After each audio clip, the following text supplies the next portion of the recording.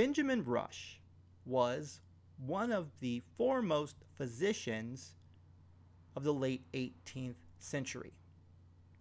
Mr. Rush wrote about drinking and alcohol, and his belief was that moderation was better than prohibition, and prohibition meant banning alcohol altogether. He wrote a paper called The Inquiry into the Effects of Ardent Spirits upon the Human Body and Mind in 1784. And Rush argued in that paper that the excessive use of alcohol was bad. It would harm your physical health, your psychological health, and he went as far as labeling drunkenness as a disease. And he did this in 1784. Now that brings us to ethics, because we have some competing opinions in Mr. Rush's paper. So let me look to ethics. Now, ethics are moral principles that govern a person's behavior or conduct during an activity. And in philosophy, we can talk about ethics and we can consider ethics and shape it around questions around how people should act. And we study ethics to search for a definition of right conduct. And we break that down and identify conduct or behavior that causes the greatest good, and we hope that we will see the good life, a life worth living, or a life that is satisfying or happy. And the word ethics comes from the Greek word ethos, and that means custom or habit. Now, ethics differs a bit from morals and morality because ethics looks at the theory of the right action and the greater good, while morals indicate their practice.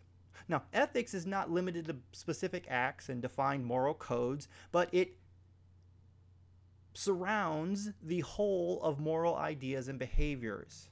And we can consider that a person's philosophy of life. And then ethics begins to ask these questions. How should people act? We call that normative or prescriptive ethics. What do people think is right? And we call that descriptive ethics. How do we take moral knowledge and put it into practice? That's applied ethics. And what does right even mean? Well, that's meta-ethics. I want to dive into normative ethics. And normative ethics is a branch of ethics concerned with establishing how things should or ought to be, how to value them, which things are good or bad, and which actions are right or wrong, and it attempts to develop a set of rules governing human conduct or a set of norms for action. Now, normative ethics are usually split into three main categories: consequentialism, deontology, and virtual ethics. And inside of those, break it down even further, consequentialism, or teleological ethics, argues that the morality of an action is contingent on the action's outcome or result. Thus, a morally right action is one that produces a good outcome or consequence. Consequentialist theories must consider questions like, what sort of consequences count as good consequences? Who is the primary beneficiary of a moral action, and how are consequences judged, and who judges them? And I want those questions to sit there. I want them to stir around. And I want you to think about this. Ethical decision making today. Is it worth it? Are our leadership's decision worth it? And I want to ask you this. Are financial decisions a guide for leadership decision making? The consequences of financial decisions? Or should we go into industries where we know the consequences directly are harmful? Welcome to the Stephen Thompson Experience. My name is Stephen Thompson, and this is my experience. I'm a dad, I'm a husband, I'm a man of faith. I'm driven by curiosity and making efforts to be empathetic and compassionate. I'm here today to have a conversation with you about the past, the present, and the future. I want to create tension with the hope that I can steer us all towards a new way forward. And all of us will leave today ready to listen to the hearts and bring forth contributions that we wish to make at a local, national, and global level. Today I'm continuing to look at the music of Public Enemy and the leadership lessons that we can learn from it. 1 Million Bottle Bags. 1 Million Bottle Bags was on the album Apocalypse 91, The Empire Strikes Black. And 1 Million Bottle Bags was written about the negative consequences of malt liquor on the African American community. Chuck D spoke about this in an interview. And Chuck said this: while many rappers were singing the praise of 40s, which are 40-ounce bottles of malt liquor, Public Enemy took a stand against them. Group leader Chuck D explained to Melody Maker, 1 Million Bottle Bags is about the malt liquor problem in Black America. Malt liquor has twice as much alcohol content and twice as many residues, that's to say waste products from regular beer. It's effed up beer with more alcohol. Instead of making people laid back, it makes them hostile, and it leads to a lot of black on black violence in America.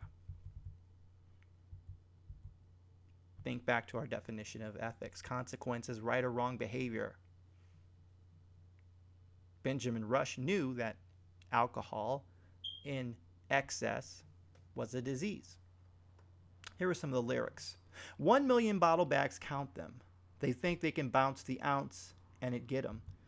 Your blacks spend 288 million sitting there waiting for the fizz and don't know what the F it is. Let me tell you about Shorty. He about 17, looking like 40. Treats his 40 dog better than his G when he gets a big bottle. Oh, he loves the liquor. But look, watch Shorty get sicker. Year after year, while he's thinking it's beer. But it's not. But he got it in his gut. Now we know from studies the effect of alcohol on our brain. It's known. We also know that malt liquor is not regular beer. It has a higher content of alcohol. So we can move from the emotional argument now to the scientific argument from a study. We know the brain has certain levels of neurotransmitters, and those are chemical runners. They transfer and deliver signals throughout the body. Now, when you drink alcohol, the chemistry in the brain is interrupted, and our neurotransmitters begin to have a hard time functioning, as they normally do through the process.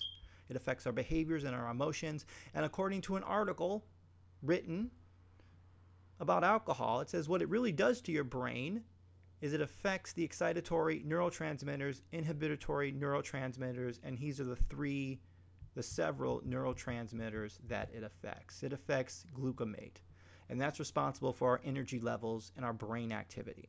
And what alcohol does, it suppresses the release of glutamate, causing the brain's pathways to be slowed down tremendously.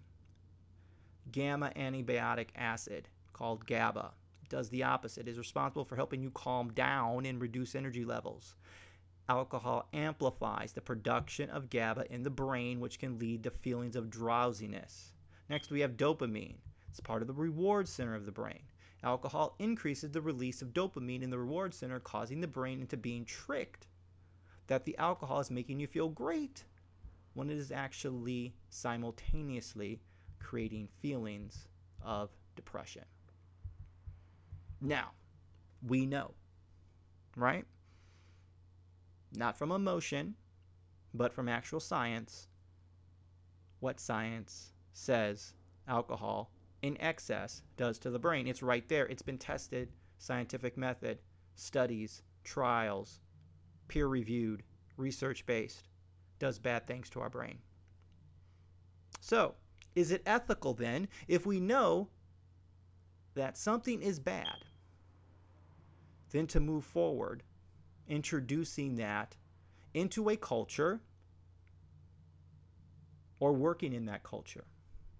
Now, Specifically, if you work in an industry that you know directly has harmful effects on people, is it ethical to work in that industry? Now, I'll let you answer that question. But for the regular everyday leader who is in a culture, having to make decisions on a daily basis, is it ethical, right or wrong, to introduce something bad into a culture when you have the resources and the ability to make a healthy choice? Let's look at the story of Maria Stuart. And Maria Stuart was orphaned at 5 years old in the 1800s, and she was hired out as a servant. Now, as a young woman, she met a man named David Walker, and David Walker wrote a book called An Appeal to the Colored People of the World. And it was a paper that was worldwide read, and it was against slavery.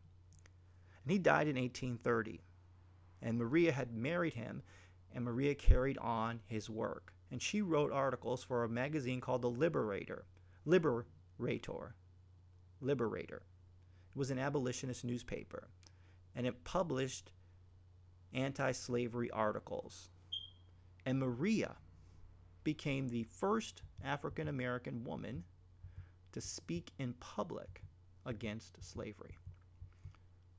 Now, Maria was, by the most part, self-taught. And she stressed the importance of morality and self-improvement to her audience. She emphasized religion. She insisted that blacks pursue education. And when knowledge would begin to flow, she wrote, the chains of slavery and ignorance would melt like wax before the flames. That's what she said. She went on to become a public school teacher in New York, and she founded schools in Baltimore and Washington, D.C. And she was rewarded and remembered by having a dedication to fighting oppression through teaching, writing, and speaking, and she was heavily devoted to it. Now,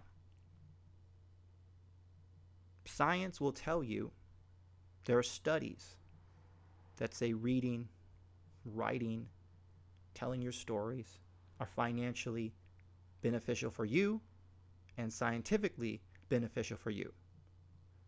For instance, it's hard to make it through any profession without having the ability to read or write or speak these days. If you are a realtor, you're going to have to pass a real estate exam. You are going to have to read contracts, write contracts, talk with customers in order to sell a house. If you were to drink alcohol, we see scientifically that it impairs you and you won't be a successful realtor. Or maybe you can be a functional realtor. But the acquisition of knowledge, what does to your brain? We know that reading, writing, and speaking doesn't have the effects on the brain, the negative effects on the brain that alcohol does. So you wouldn't see a study out there that says, if I read a book, my brain will be damaged. Or if I journal, my brain will be damaged. Or if I talk, my brain will be damaged. Those studies aren't out there. In fact, neuroplasticity, and that's the brain's ability to reorganize itself by forming new neural connections throughout life. And neuroplasticity allows neurons, nerve cells in the brain, to compensate for injury and disease and to adjust their activities in response to new situations or changes in their environment. So, alcohol, bad cultures, injure the brain, cause the brain to be diseased. So what do we need to do? Well, we can put our brains back together. In an article called Neuroplasticity and Predictors of Alcohol Recovery, C.O. Donji and Rajita Sinha, both PhDs, Department of Psychiatry. One is a doctor of psychiatry and neurobiology at Yale University. They did this study. And in this study, they concluded that neurobiological research in humans has identified neuroplasticity in the PSL circuit. and its related dysfunctions as key factors to stop relapse and help alcoholics recover. And it also shows when they look at biomarkers of alcohol-related neurological damage, and they can put in new treatments that aim to restore the brain, have the potential to influence the development of new treatment strategies to promote alcohol recovery and reduce the global burden associated with alcoholism. So here you stand as a leader. What is the responsible choice? With alcohol or with any choice that you have in your workplace. Now, you know as a leader that this causes damage. It's not just emotional. Like sometimes people will say emotional. No, we have the studies that show that alcohol in excess hurts people. It's there, right? What it does to your brain is there. Now, you have a choice. Do you use your positions and resources to heal?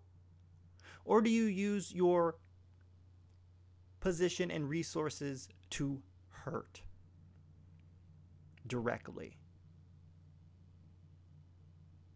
Now, let's look at other situations on how this principle of ethical leadership, ethical decision making works.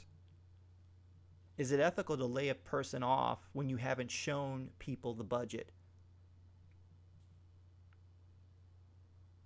Budget is a math problem.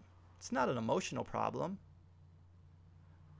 Is it ethical to hold the decision-making process in an organization in the hands of a few when you have talented people with experience? And the only thing you can appeal to is an org chart. Let's say this, for example. Let's say you have a budget problem in your organization, and at the top of the organization is your CEO and your CFO.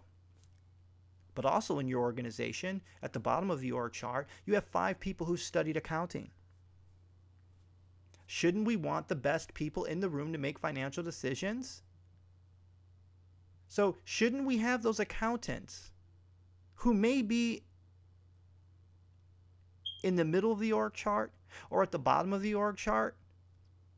Isn't it ethical as a leader to find those people and bring those people into your discussion? Or do you simply say, no, it's not in the org chart? So only the CEO and only the CFO can look at this. But what are you appealing to? You are appealing to a system, a chart. Let me ask you this question. Can an org chart do math? No. So why would you not use the knowledge and wisdom of other people who have the talent, skill, and ability inside of your organization? What would be your scientific reasoning? If you have a budget problem and you have accountants in your organization, why wouldn't you use them? Why would you go hire an accountant when you have an accountant within your organization? Can you truly say that you are collaborative if you hire a consultant?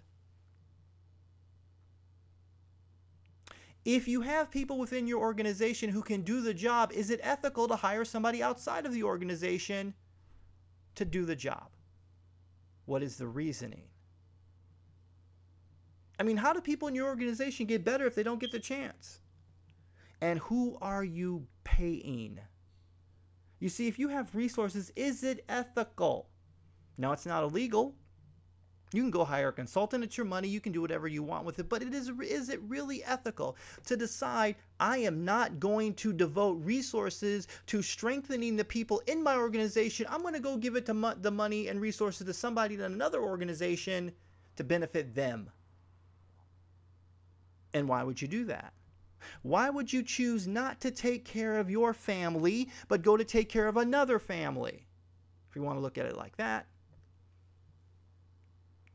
They call that adultery. When a man steps outside of his own home to go benefit another home, he's not taking care of his home. It's not his responsibility is to take care of his home. And your responsibility is to take care of your organization. So when you use your resources to build up another organization, when you have people in your organization who can do the job, is that ethical? I would say no, but I could be wrong. At the end of the song, Public Enemy, Chuck D, they sample malt liquor commercials.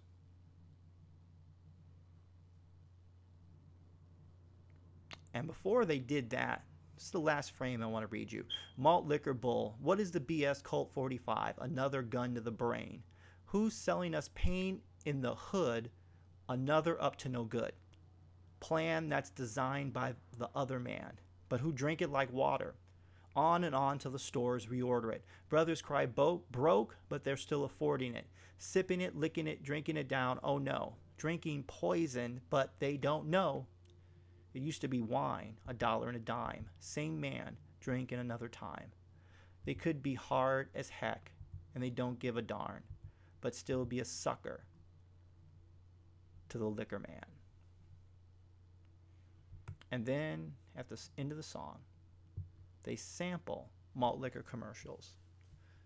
And as the song ends, we hear a line from The Godfather that Don Salucci says, I also don't believe in drugs. For years I paid my people extra so they wouldn't do that kind of business.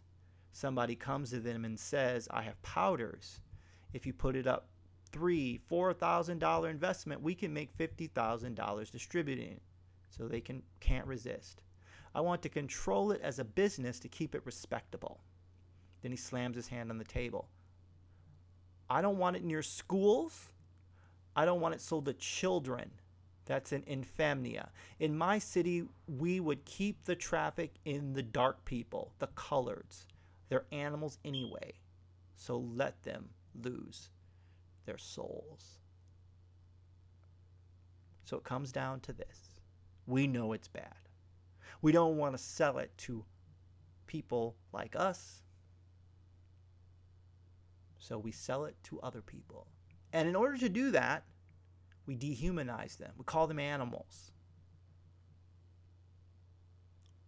So when you introduce something harmful into your culture, do you care about the people? Do we have a moral and ethical obligation in our leadership not to meet the bare minimum to keep you compliant? And keep yourself fed and keep your car payments going, to keep your bills paid? Don't we have an obligation to at least consider the impact of our decisions on other people? Let's take, for instance, the letter from HR. Somebody gets a letter from HR. We don't need you anymore. Bye. Here's unemployment. Here's your salary. Work for the rest of the week. Bye. Bring in the security guard. Pack up your stuff and go. Is that really ethical? How about talking to a person directly? I know this is hard. Losing your job. Having to leave. Having to start a new journey. Sorry that you have to go through this. Oh no, you wouldn't do that because, oh no, I could be violating some rule. I could get sued. No, you're a human being. You should treat people like a human being. You may deliver news that causes anxiety and you have to do that, but when you break somebody's heart, Proverbs 12:25 says this, anxiety weighs down the heart, but a kind word cheers it up. Consider the hearts of others in our leadership and be a person who gives a kind word in hard times. But as the person who goes into an industry where it's known that bad things happen, they have the talent, the skill, and ability to go into another industry. Should they go into another industry? I don't know. That's for you to figure out. But thank you for listening to the Stephen Thompson Experience. Today is your day. This moment is yours. Take time to reflect and be aware. Put your feet on the ground and feel what is underneath you. Look up to the sky and say thank you. Look forward at your surroundings and be aware of all that you have. Begin to name them off. And now move forward. From that space, go out today with your strength and create and heal and contribute and laugh and love. We are all here together. Thank you and have a great one.